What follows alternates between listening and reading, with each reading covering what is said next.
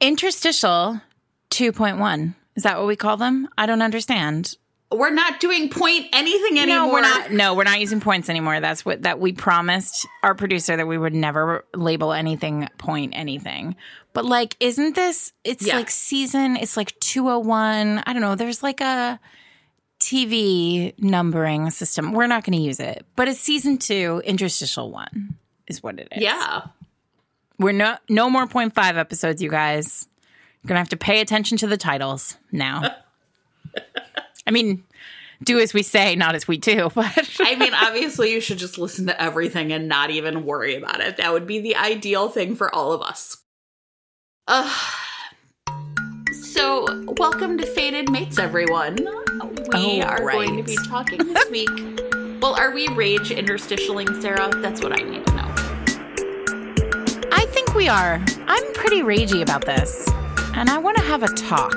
I know. Okay.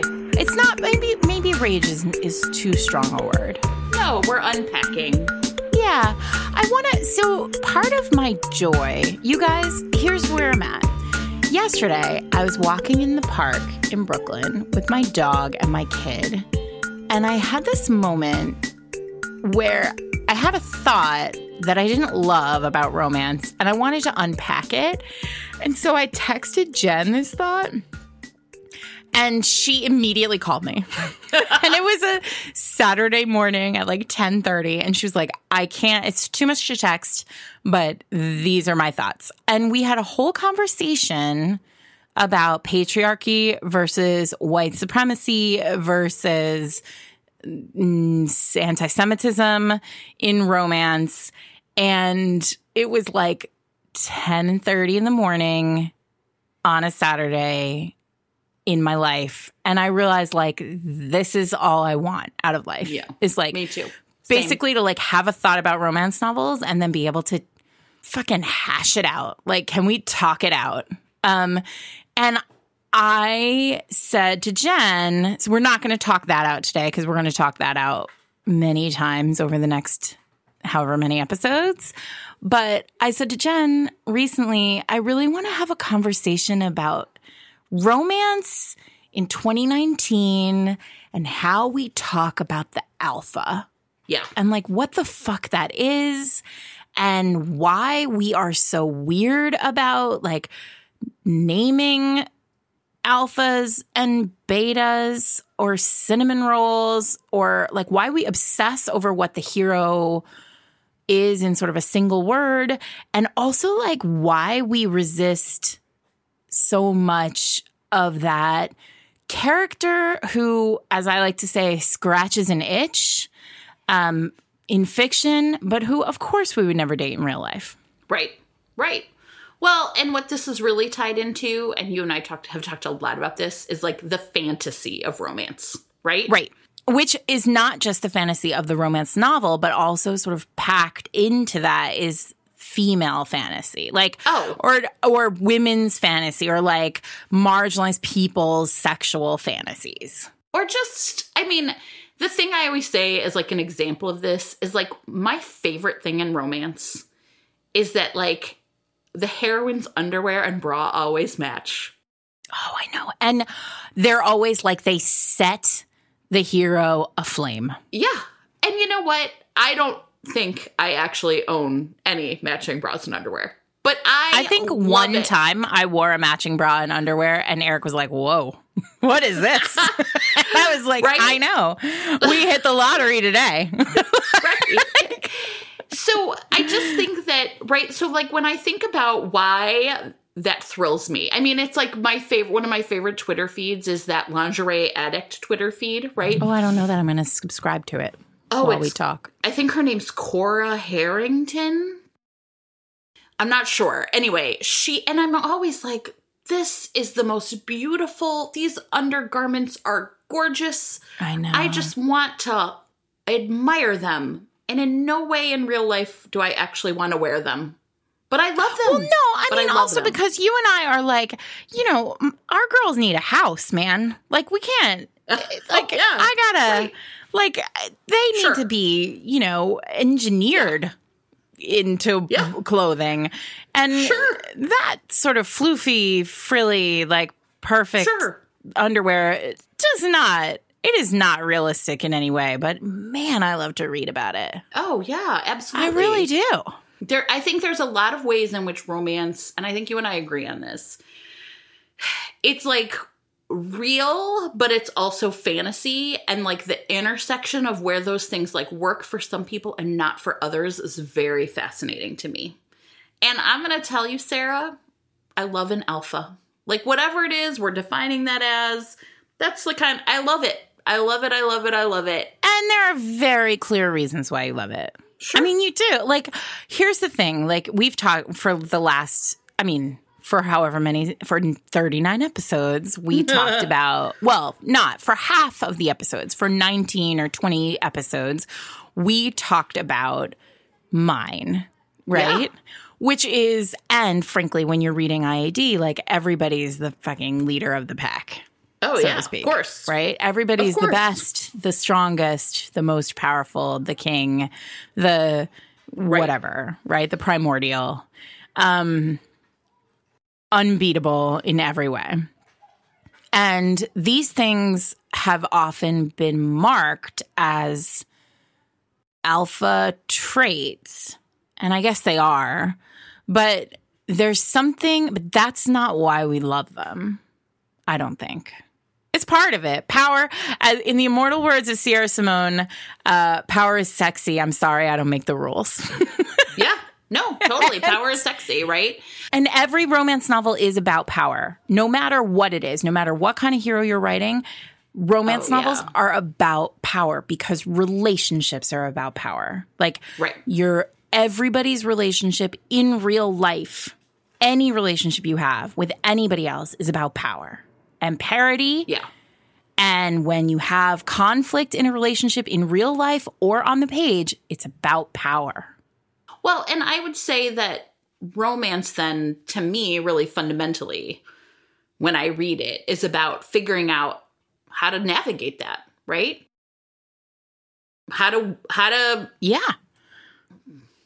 win at that, and sometimes, right? That's the whole ballgame. Like, the navigation of power toward parity is the whole ballgame in romance. And so we've talked a lot about the history of the genre on the podcast. And as we move forward in season 2, we are going to talk a lot more about the history of the genre and the books that have kind of made romance sort of establish themselves as sort of cornerstone texts in romance, right? And how in many of these books, we're dealing with a hero who is, in those early days, so impenetrable that literally his point of view is never on the page. Like, we never even hear... Now, and we're going to talk about POV much more next week when we talk about Dreaming of You, but... I'm not talking about first person versus third person here, which is what Jen likes to yell and scream about. I'm talking about literally like the narrator and the reader don't have access to the hero's thoughts at all. Yes. In these early books. I really remember, it's like a bit of an aside, like the first time, and I think it was Demon Rum by Sandra Brown. I was like trying to figure it out, where it was like, this book is only the hero's point of view. And it was like, and I'm kind of like, how did I hear about this? Because there was no Twitter and there's no social media, like, and it must have been like in the back of the book, like coming next month or whatever. Right. But I remember that being like something worth saying, like, hey, this is happening and it's different and new. Yeah. Interesting. Yeah. So, I mean, but this is the thing, right? Like, when you are looking at a hero, and those early books, the early Devereaux, early Lindsays, early McNaughts, early Garwoods, Bertrice Small, like, we never ever saw the hero. We never saw inside his head. And so we were really dealing in those early days, in my mind, like, this is me, like, I'm putting on my scholar hat now. In those early days, we were looking at like distilled patriarchy. Like, the hero was was representative of sort of a world that was not accessible to women, not accessible to the heroine, and not accessible to the reader.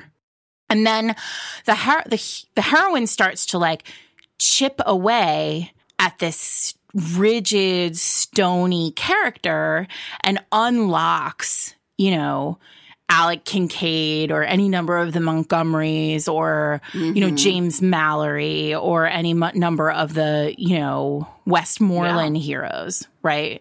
And suddenly we have a ball game because we're able to see that the heroine ultimately lays out the hero. I mean, to the point where in some cases in a McNaught that we will read this season, like the hero is literally dying on a battlefield because of the heroine. Like, because of a promise he made to her that he will not betray that promise because he loves her. Yeah. So like when we see a hero broken to that extent and then rebuilt in this image of equality, it's delicious for us as readers who subconsciously are keenly aware of our lack of power in many of these relationships. And I think what's really interesting about that is it was so the way I read romance. I came into romance, right, as a young reader. And yet now when I read books that are heroine-only point of view, I find them, like I have to pace myself with them. Like I can't do it all the time. I find it too hard to get to know the hero. It feels really like a bold choice on the part of the author to do such a thing because I'm really used now to having access to all of the characters in a romantic relationship in modern romance. And when people go another way, it feels like a choice, and a risky one at that. It's just really hard to sell me on the other character without me being able to see inside their head. Whether that be, like you said, first person or third person, it doesn't matter. I'm used to that being something that I get now in romance. Yeah. And I don't know if you feel the same way. Yeah. No, I mean, obviously, this is why one of my biggest challenges, like as much as you're the one who goes to the mat about first person, the challenge with first person is that sometimes you don't see this, you don't get the important information from the perspective of the person that you need it from. So craft-wise, one of the rules that we talk about all the time when you talk about POV in romance and you talk about writing multiple POVs is that when you are writing a scene, you should be writing the scene in the point of view of the character who has the most to lose. Right. Interestingly, in these early romances, or in romances where you've got a sort of like big, bad, impenetrable alpha, the character who has the most to lose in those early scenes is the heroine, because she's navigating this power structure and unable to essentially gain enough footing to get herself into a position of power where he can lose something. However, in books like, last year when we talked about The Professional, part of the challenge with The Professional is part of the challenge with all three of those books is that we never see the moment when the heroine is leaving from the hero's point of view. We just see him go animal, right? He goes feral. And like that first one, Alexi, what's his name? I don't even fucking remember anymore. It's like those books are out of my head. But in The Professional, right? We don't see him go feral. In The Master, we see Maxim run across the field and take the bullet and he's willing to do anything for her. And so we can sort of perceive his feralness. And I'm using feral in a very specific way here. Like I'm using it on purpose. That is an intentional use of the word feral.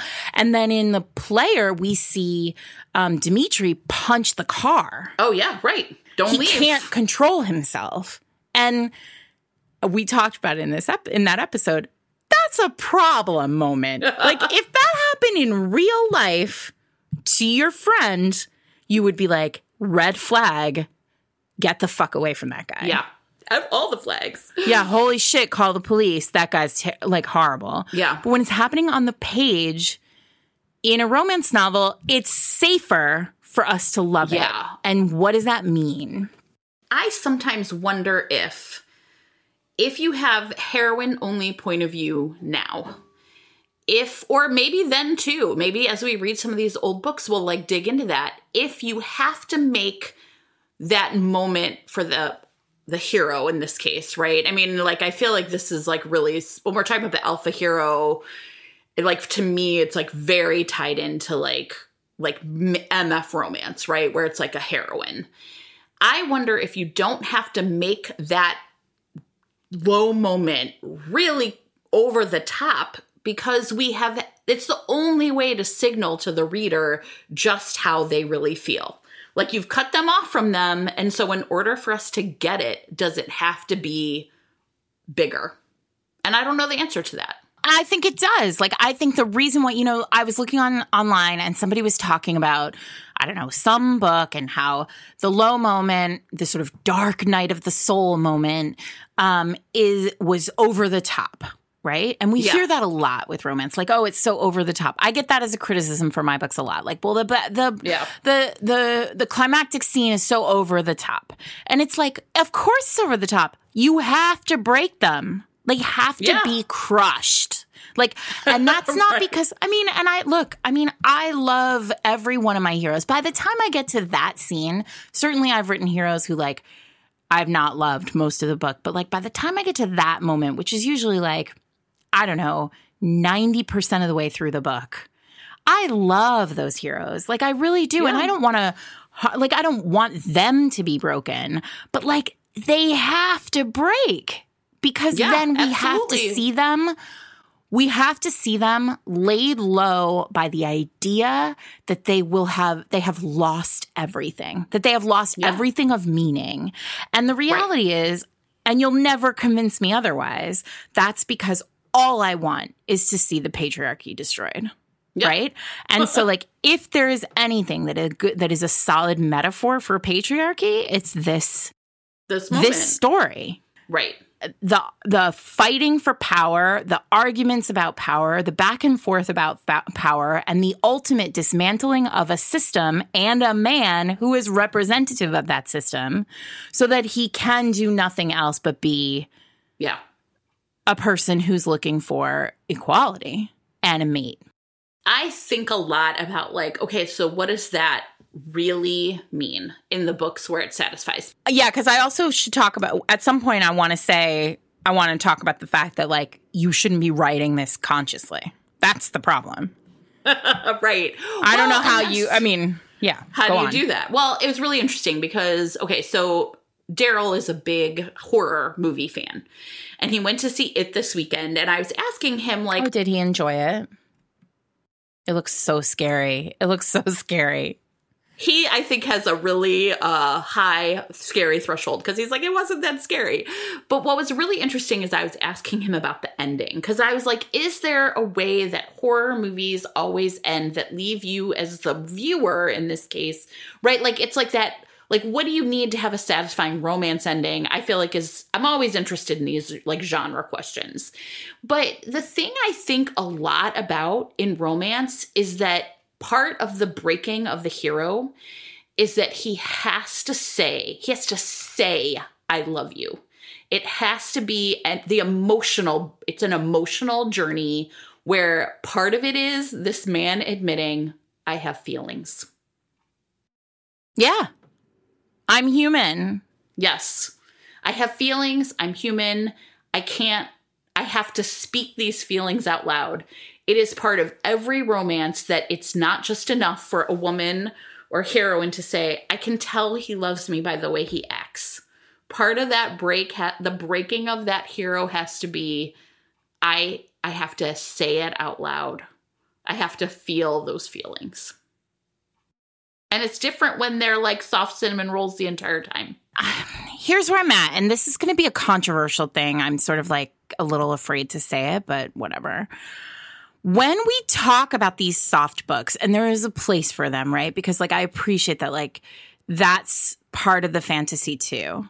I have so much to say. I have so many thoughts in my head. I got to like sort them out, you guys. But here's the thing. When we talk about these soft books and these soft heroes and these cinnamon rolls and like how much we love like a hero who just wants to like hold the heroine and like cook for the heroine and clean for the heroine and like be the heroine's, you know, person, right? Yeah. It feels to me, you know, intellectually when I think about that. So, okay, personally, this I'm not afraid to say. These books do nothing for me. Like I can appreciate them on a literary level, on a romance level. Like I can say like that's a finely crafted book. I can say that's a finely written book. This person's a skilled writer. But like they do nothing for me in a primal way. And like there is a sort of primalness to romance that I will never give up. Like you will have to pry it from me. And I think we are alike in that way, right? Yeah, I mean, like, we just did a podcast about Cressley Cole. Come on. So there is that, right?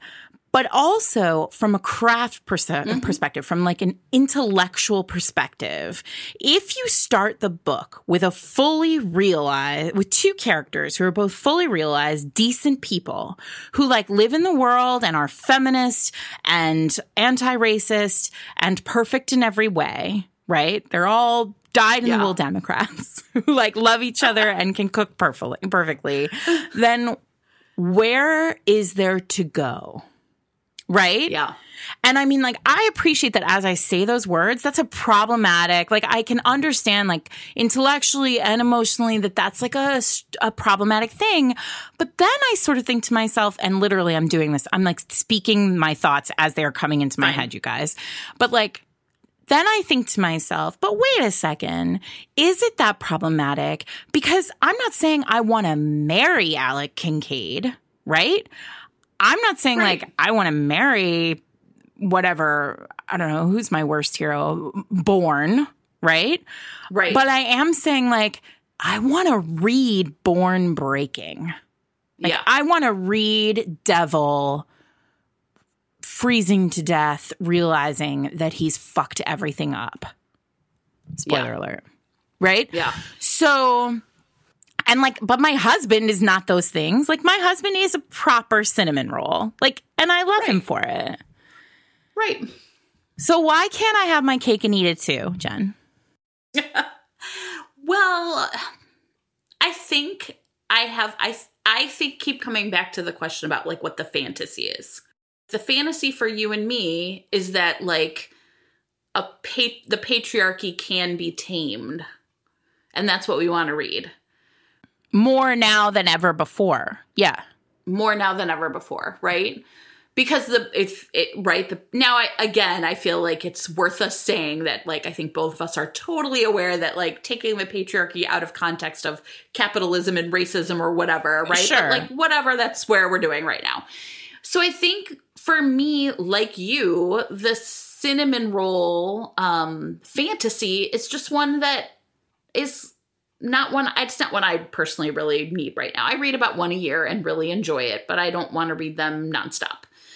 And I think part of it is because like that fantasy, which is like your like the helpmate fantasy, maybe, right? Maybe that's what it is. Or the like we're going to team up together and like already be so far advanced. I don't know. Like maybe it's just a different fantasy. Like maybe we needed someone on who do love those books to tell us what it is that is like hitting that primal need in them. Right. Right. And yeah. I mean, it's interesting because I had this conversation with a friend not long ago about the fact that like post-election, all she wants to do is read beta heroes. Right. And also, like, pause, because I want to say also that, like, I sort of instinctively loathe the, you know, a hero's all either an alpha or a beta or a cinnamon roll or a whatever. Like, I hate all that discussion.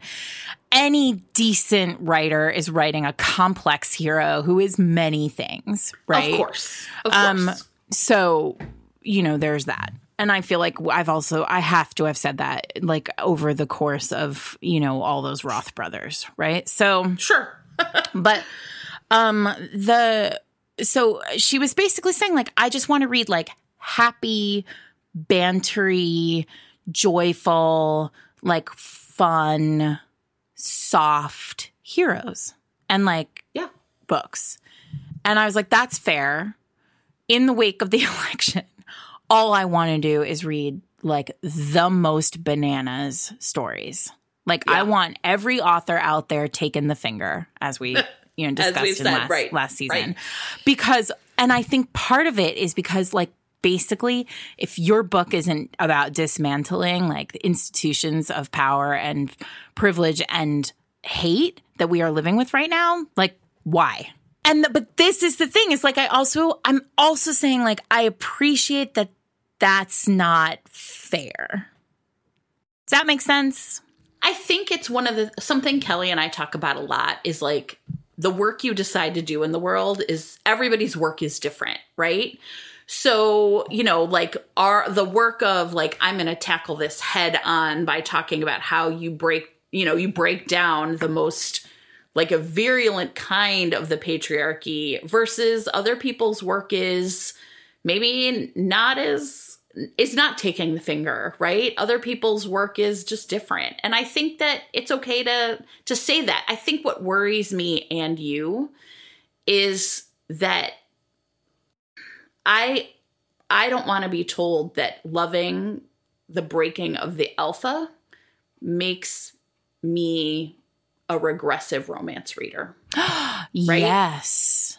Yes. And I feel like that's the narrative that I'm like, look, I don't understand your work and you don't understand my work. I don't know. Like, right. That's the part I think that's hard. I think it's a very specific narrative that we're hearing in a very specific place. Right. So I think this is a thing that we hear about a lot. Like we see it a lot on like romance Twitter. Right. Or like on like, but interestingly, like I run a reading book club on Facebook and you don't hear that so much there. Like I think it's a conversation that is happening in very specific circles. And I think it's worthy of happening. But I think that often we lose sight of the idea that women's fantasy or the fantasies of people whose gazes are not traditionally presented as fantasy, right? Or who are not often given like a space to fantasize publicly. That fantasy, like policing that fantasy is a terrible, frankly, regressive way of being. My concern is that when we police fantasy, particularly the fantasy of, or specifically the fantasy of people whose fantasies are never given a place to exist and thrive, right?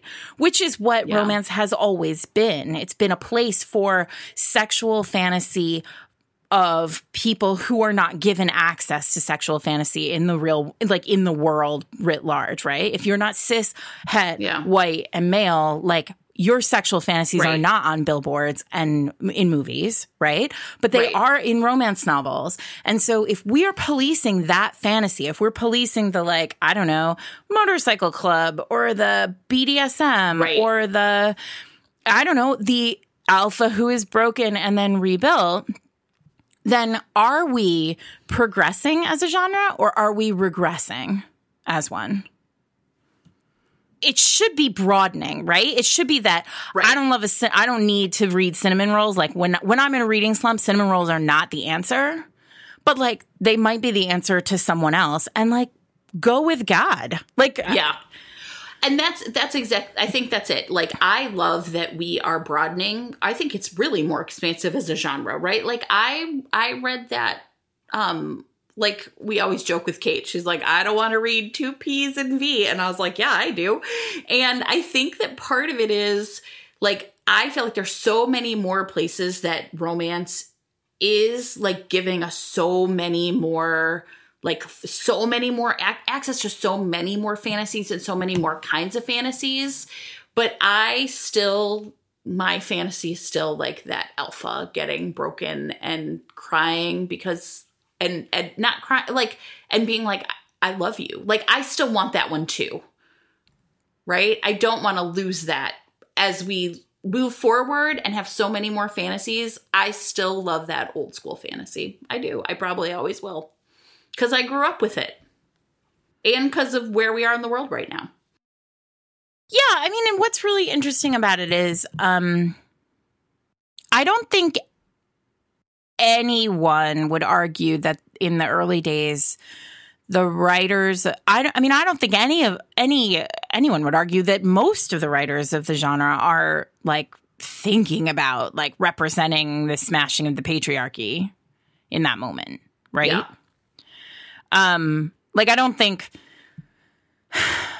Judith McNaught was like, all right, I'm going to write Whitney my love. And Clayton's going to be so much of an asshole that then like when he is broken at the end, we're going to like everyone will see that it's a metaphor for the women's movement. Right. Like literally if you would knock me directly over if you told me that was what Judith McNaught was thinking about when she was writing Whitney my love. Like I think she just opened up id and like poured it onto the page and we got what we got. Right. Yeah. But I think that, and so like, I think this whole conversation should be taken with us in a sense of like, we're doing a lot of thinking about the work of romance in a way that that I think does writers a disservice sometimes. Like, I think when you, and I say this as somebody who like has gotten in her head about like, well, what is the political ramification of this story? Right. Yeah. And suddenly you think to yourself like, well, now I'm in the weeds. Like now I'm frozen because I'm terrified that I'm going to do this thing wrong, right? That I'm going to tell the story of smashing of patriarchy wrong, or I'm going to tell the story of whatever this political thing that I want to talk about is, I'm going to do it wrong. Versus like ultimately writing with conflict and with pacing and with voice and with, character that just like is primal. Yeah. Well, and I think it's fearlessness. Yeah. And I think though, I want to be really clear. Like when we talk about it being like wrong, I think the fear is always, always, always, because it's always the charge, right? Like Hillary Clinton talked about like, hero putting a woman over a horse and riding away with her, right? Like here we are as a genre saying like, no, it's feminist. And yet people outside the genre are like looking at it and saying, no, it isn't. And that is always the push-pull, I think. Like a really primal, foundational push-pull of romance is it feminist? Is it enough to, right? Like, when is it enough? When is it feminist? When is it anti-racist? When is it progressive versus when is it regressive? And I think that question is one maybe we can't tell until 10 or 15 or 20 years later. I mean, who knows? But you can't convince me it's not. And yet I have such a hard time explaining to you why it is. And I don't know what to do about that. Wait, why romance is feminist? Yeah, why? I don't know where the line is, right? Does that make sense? Like, I don't know how to explain. Yeah, here's my thing. For 45 years, the genre was accused of being regressive and anti-feminist. Like, the women's movement was moving women forward and romance novels were taking us back. And I have never ascribed to that for all the reasons that you have heard me, like many hours of expounding on that, right? Now I think what we're hearing, though, is from inside the house, we're hearing not all these books are feminist. And I think that is where things start to get real dicey, because I have always said that romance is feminist in two different ways, right? Like that on the one hand, it's feminist because there are the texts that are doing something overtly feminist on the page. Mm-hmm. The breaking down of the alpha hero, the celebration of the cinnamon roll, like these kind of moments where we start to see parody as a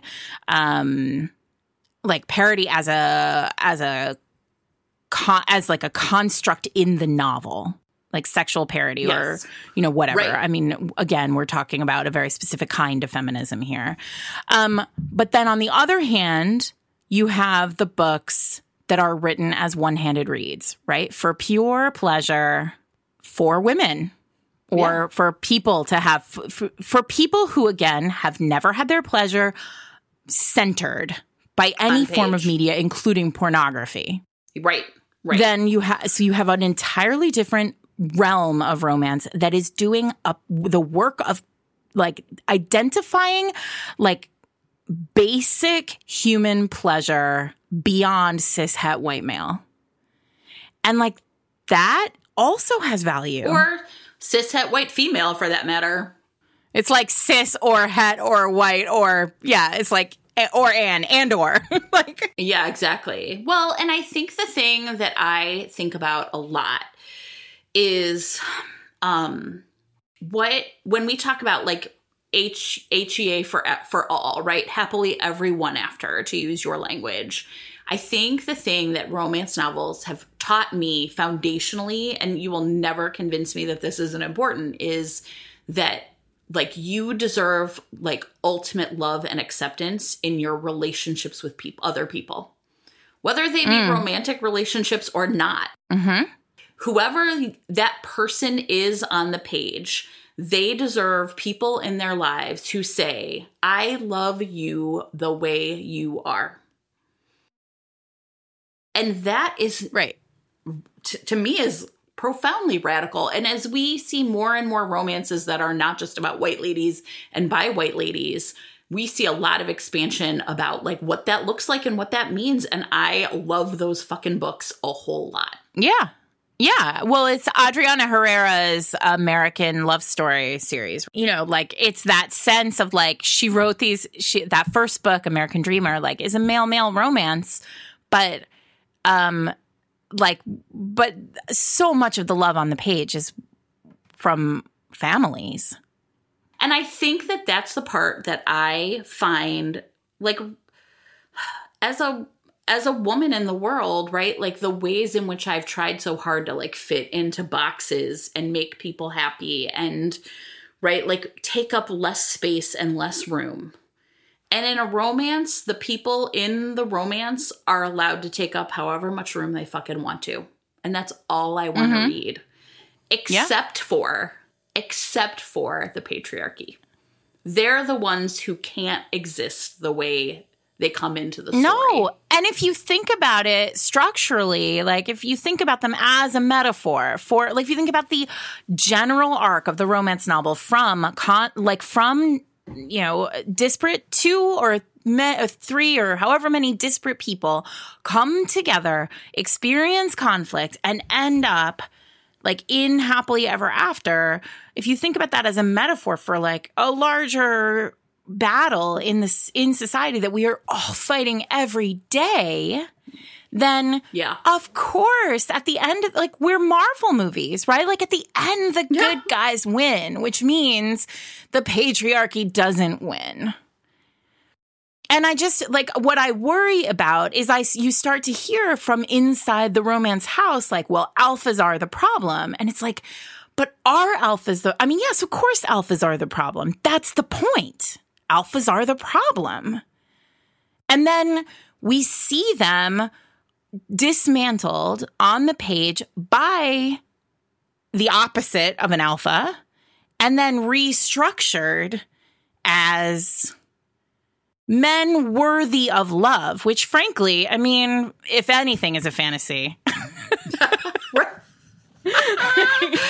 Well, it's hard to, I mean, God, I love my husband, right? But man, it's hard sometimes. And I said to my husband, over the last couple of months, I have fired a lot of men in my life, like a lot of service. I mean, this is whatever, you guys. I mean, here we are, right? It's Miss Andrea hour with Sarah. But like I have basically like, I have eliminated a lot of men from my life, from like tangential roles of my life, and hired instead smart, like savvy women, right?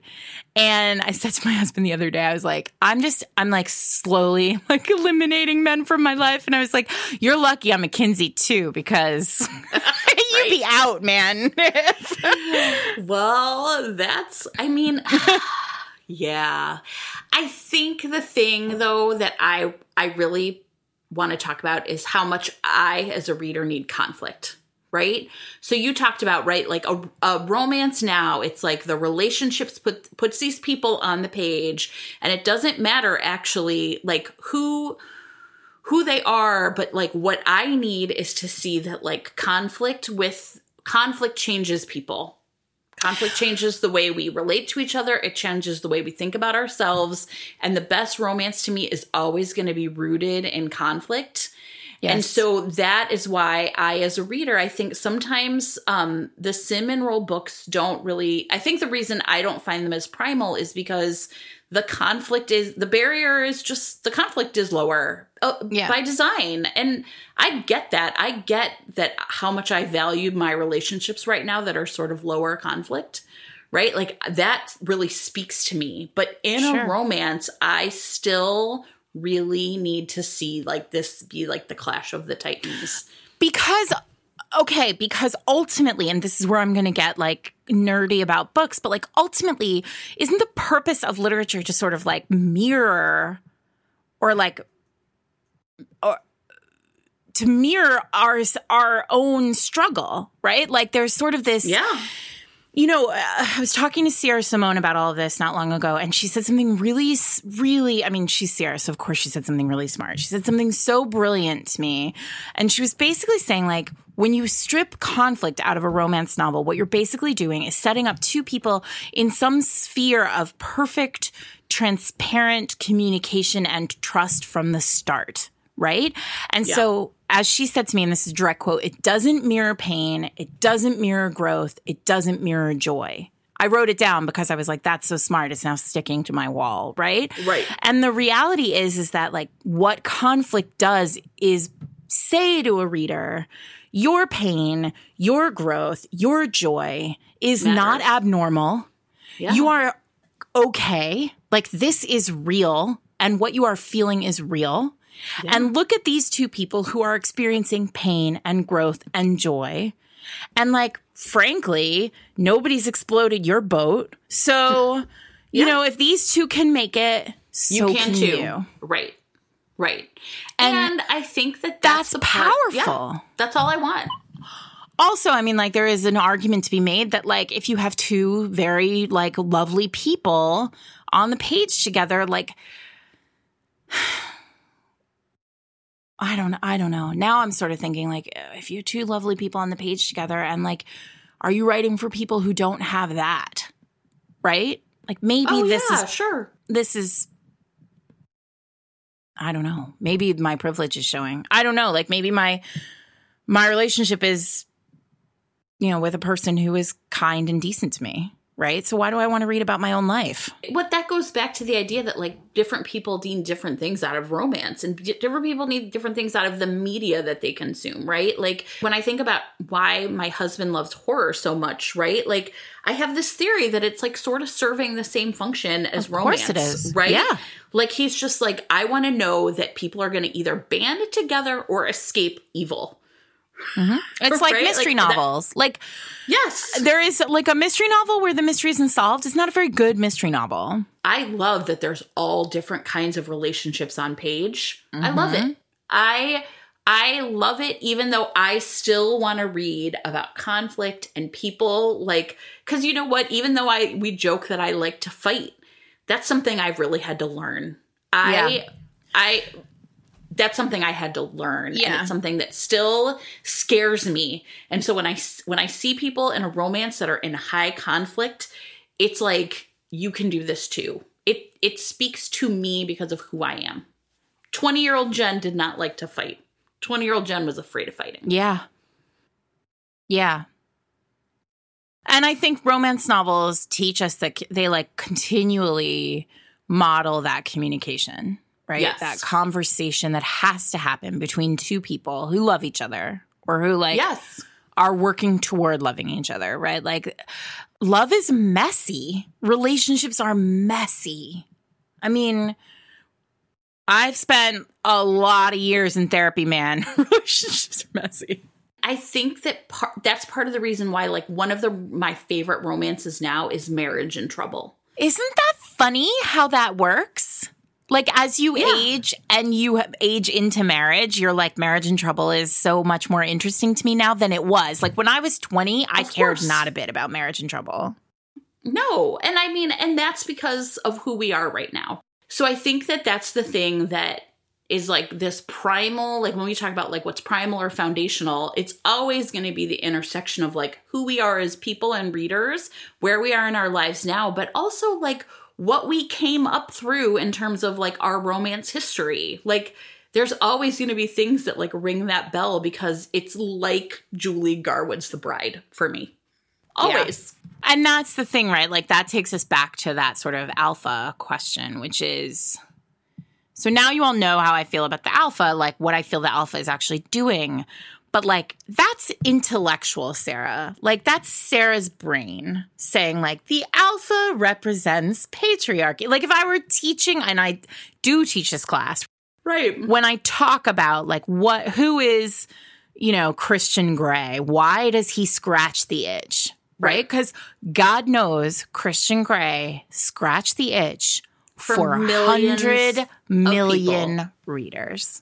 Okay? Yes. So, like, don't come at me with anything. Like, I don't want to talk about the quality of the writing. I don't want to talk about the story. No. I don't want to talk about any of that. All I want to talk about is why Christian Grey worked, right? Because he did work. And he launched 1,000 million billionaires. So Christian Grey, I can like intellectually tell you why Christian Grey works, right? He is strong. He has immense power. He's incredibly wealthy. He takes care of her.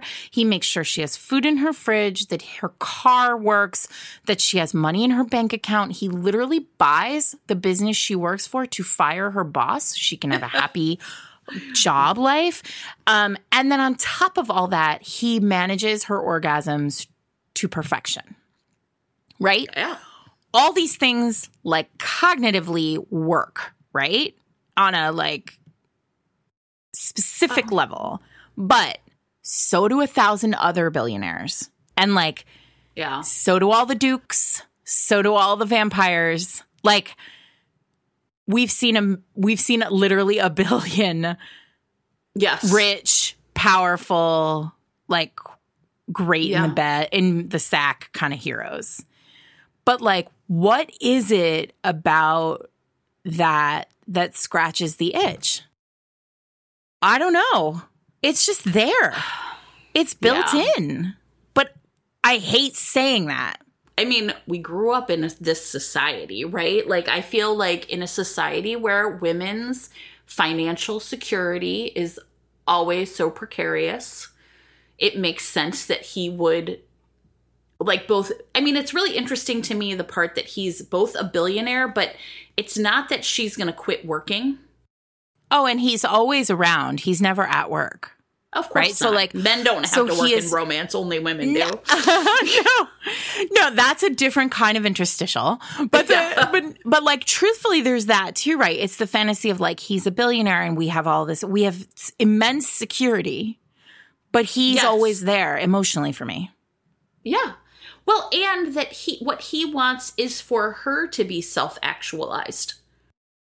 I mean, I think that it's like, it's just id, man. Of course it is. Of course it is. And I think that's the problem is like I mean, like, look, I'm talking about Christian Grey as like he's sort of a placeholder for 1,000 other heroes.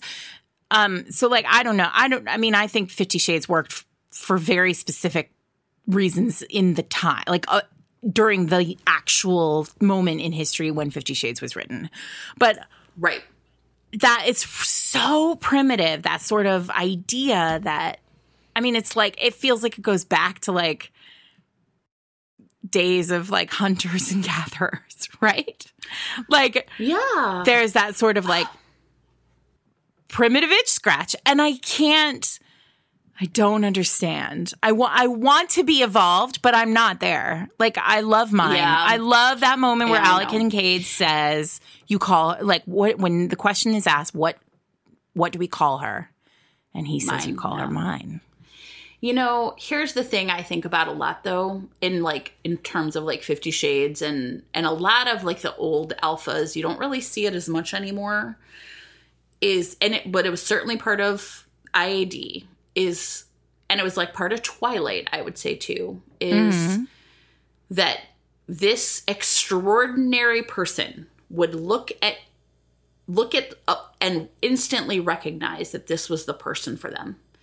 And that there's something really appealing about being seen in a crowd by someone that you think is extraordinary, Christian Grey or Edward Cullen or whoever, and that they're going to pick you out. And I'm not really I don't really read in the way that I'm like the heroine.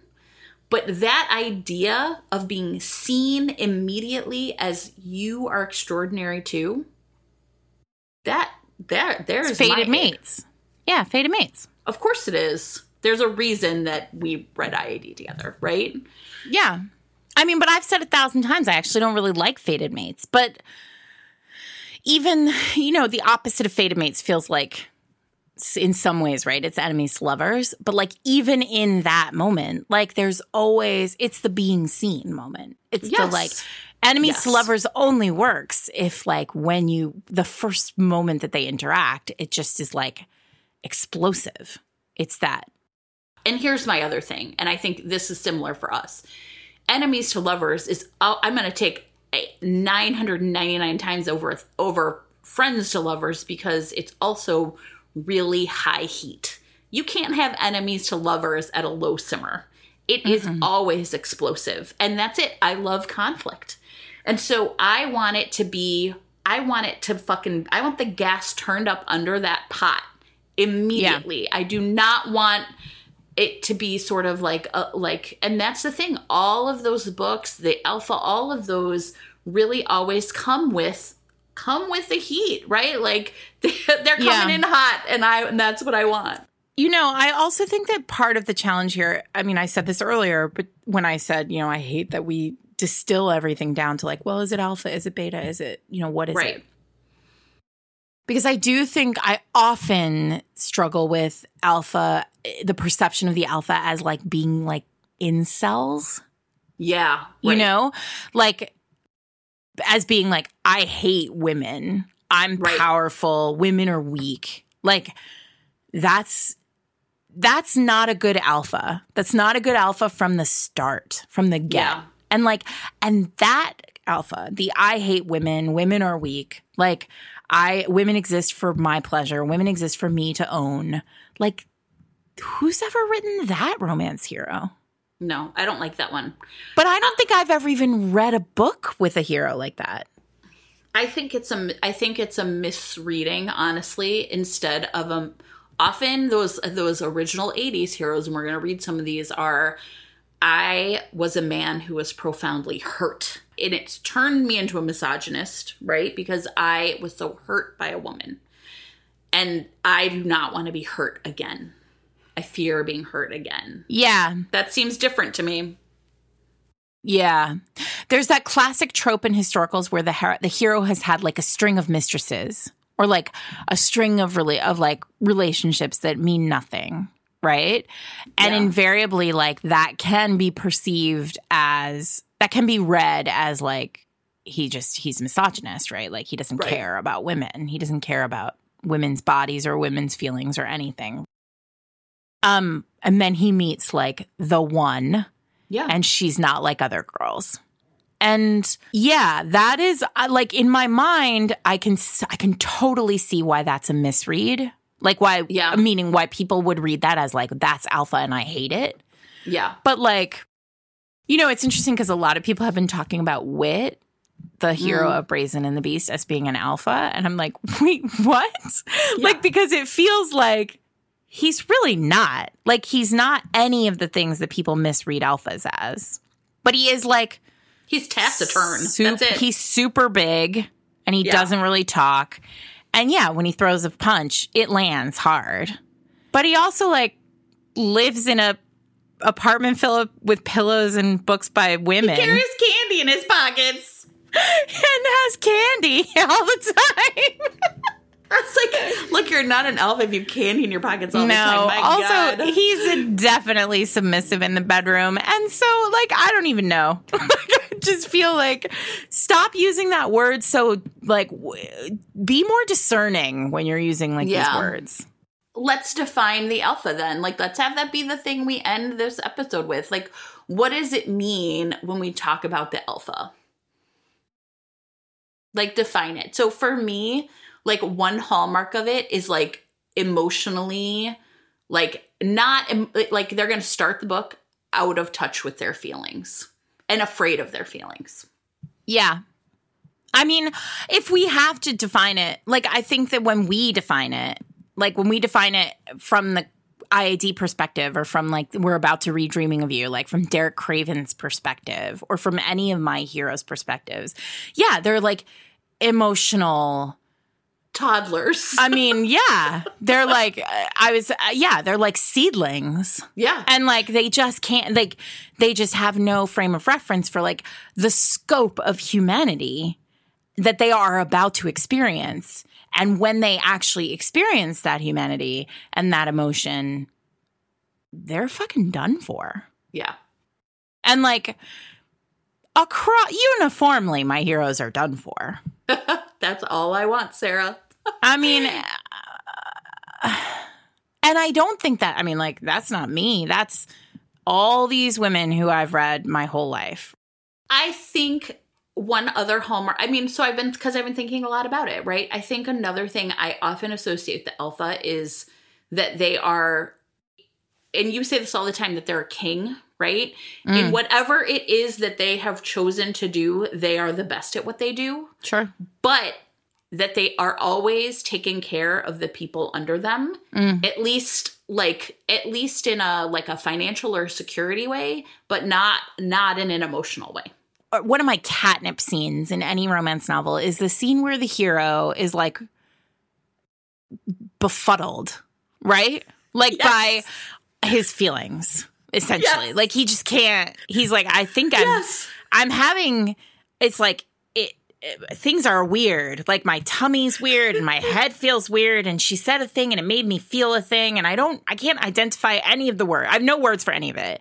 And, like, his servant or his brother or his, like, mom is like, what the fuck is wrong with you? Like, you're having feelings. Yes. Yes. Hello. That is my favorite These thing. are feelings. My absolute all-time favorite thing is the person who's like, welcome to the world of feelings.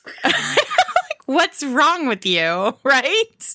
Worthy. I just want to talk about Derek Craven. We're going to do it next week, right? But, like, it's the best scene in a romance novel when everybody's like, yeah, hi, welcome.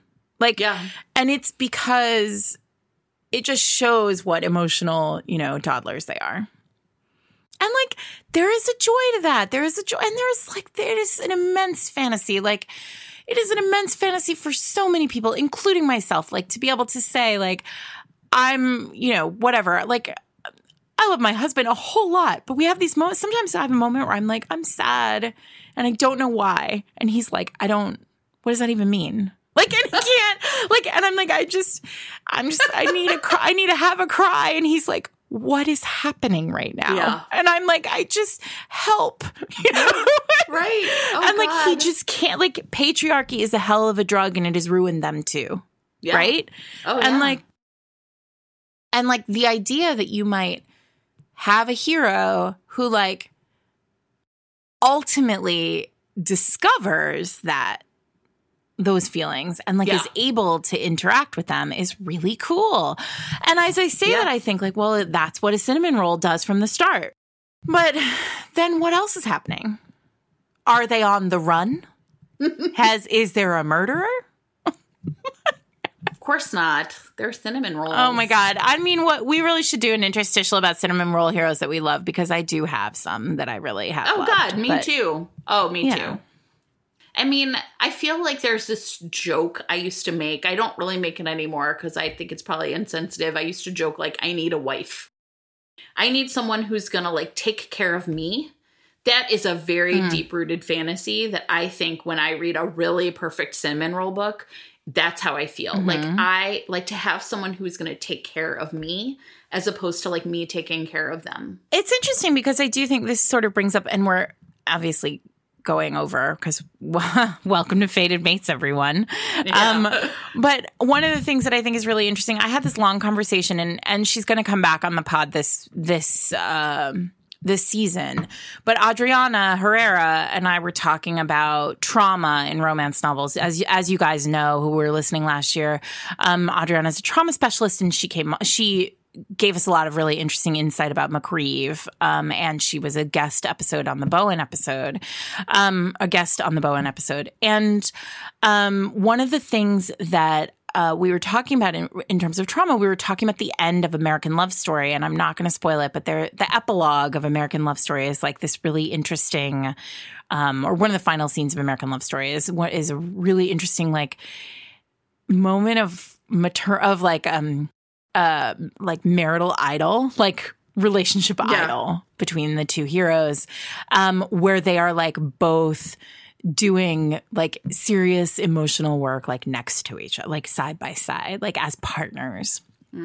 And we were talking just about like how there is room for the book that is telling this like modern iteration of the romance where like it's a really authentic representation of the life, like the struggles that we have in life, right? The heroes of this particular book are like a activist and a lawyer.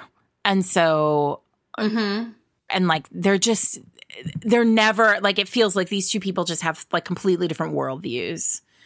And so like that kind of relationship, again, though, I've always said this, in the hands of a like tremendous author works really well. Right. Also, so much conflict, like so much emotional internal conflict in that story because ultimately, like at their core, they have completely different views of like how life should be and like what their purpose is. Right. Which is cool. So actually, forget everything first of all, don't forget everything I just said because like that's it's a great book and it's a great read because you have these moments of like this moment of like there is so much emotional conflict to unpack there. Unlike relationships where like it's just two people who really like super like each other, which is like fanfic. And like that's a whole nother story. But like we should have somebody on. We should see if Kat Sebastian will come on or somebody will come on who like is really a fanfic lover to talk to us about the way fanfic has informed modern romance. I mean, I think that's it. Like we're just trying to unpack all these different things. But for both of us, like this question of like the alpha and what it's doing and what it's done through time and why it still is always going to scratch that itch for us. Like, I don't want to lose that. There's something, those stories still really speak to me. I mean, to be fair, Jen, I don't think you're going to lose that. Like, I hope not. Those stories, readers, I mean, a massive swath of romance readers love that as a story. You know, I know that because I have a career. I want Sarah to come back on and I want us to talk about fearless romances. Yeah. This season because I think a lot of writers are real afraid to write directly into id. And I get that. Yeah. That's a scary thing to do. I have been there. In a scary time. It's a scary thing to do in a scary time. I am there right? I'm there currently, you know, with the book that I'm writing. And I think, you know, harnessing, like finding fearlessness is really difficult as a writer, especially in 2019, because you don't want to do it wrong, right? Yeah. You don't want to harm anybody. Right. But I think there are ways for us to tell these stories that have these sort of high conflict, explosive relationships that in a way that doesn't harm, but actually like, you know, entertains and ultimately like pleasures readers. That's all I want, Sarah. I know. Same. Well, let's leave it there for today. It was less ragey, I think, than it could have been. Yeah. Well, I think we were really put together. I agree. I mean, I'm not mad at anybody. I want everyone to get what they want and what they need out of romance. That's all. I just don't want anybody to feel like they're wrong for wanting what they want. Like, you can't be both progressive and like an alpha. Right. That's nonsense. Go read your books. It's fine. Like, yeah. You know, and so I think that's where I'm at. Like, let's not let women's bodies are getting enough policing these days. Like, let's not police their minds too. Word. This is Fated Mates, everybody. It's the beginning of our new season. Next week, we have our first book, Dreaming of You, with Jen and I's, our favorite, with Jen and my, what is it? Jen and my? With our Sarah. Our favorite. I don't know, you guys. I have a copy editor for that stuff. This is the very reason why possessive pronouns were created. Exactly why, with one of our very, very favorite heroes. Top 5 for me for sure. Oh, God, possibly yes. Top 2. Definitely top 2. It's Rune and Derek Craven. Anyway, so we will be back next week with the deep dive on that. You will no doubt have a lot of questions and a lot of concerns if you've never read this book before. It's fine. Jen and I have a list. We're going to talk about it all. Don't worry. You'll be fine. We're going to take care of you. Yeah. Don't forget to like and subscribe on your favorite podcasting platform. Tell your friends about us. And find us on Twitter at Fated Mates or on Instagram at Fated Mates Pod. What else? What else do we want to say? We are both, there's a Romance for Races fundraiser online. I think this is probably the last week of that. So you can head over to the link. We'll put it in show notes. I've got a manuscript critique up for auction, and Jen has a couple of really fun things, including a Fated Mates book pack. Yes. Which is great. So head over and bid on that. All the funds go directly to organizations on the border, working on the border. And we are really, really thrilled to be a part of that. Anyway, we love you guys. Thank you so much for listening. Go read a book. See you next week with Derek Craven. Yay!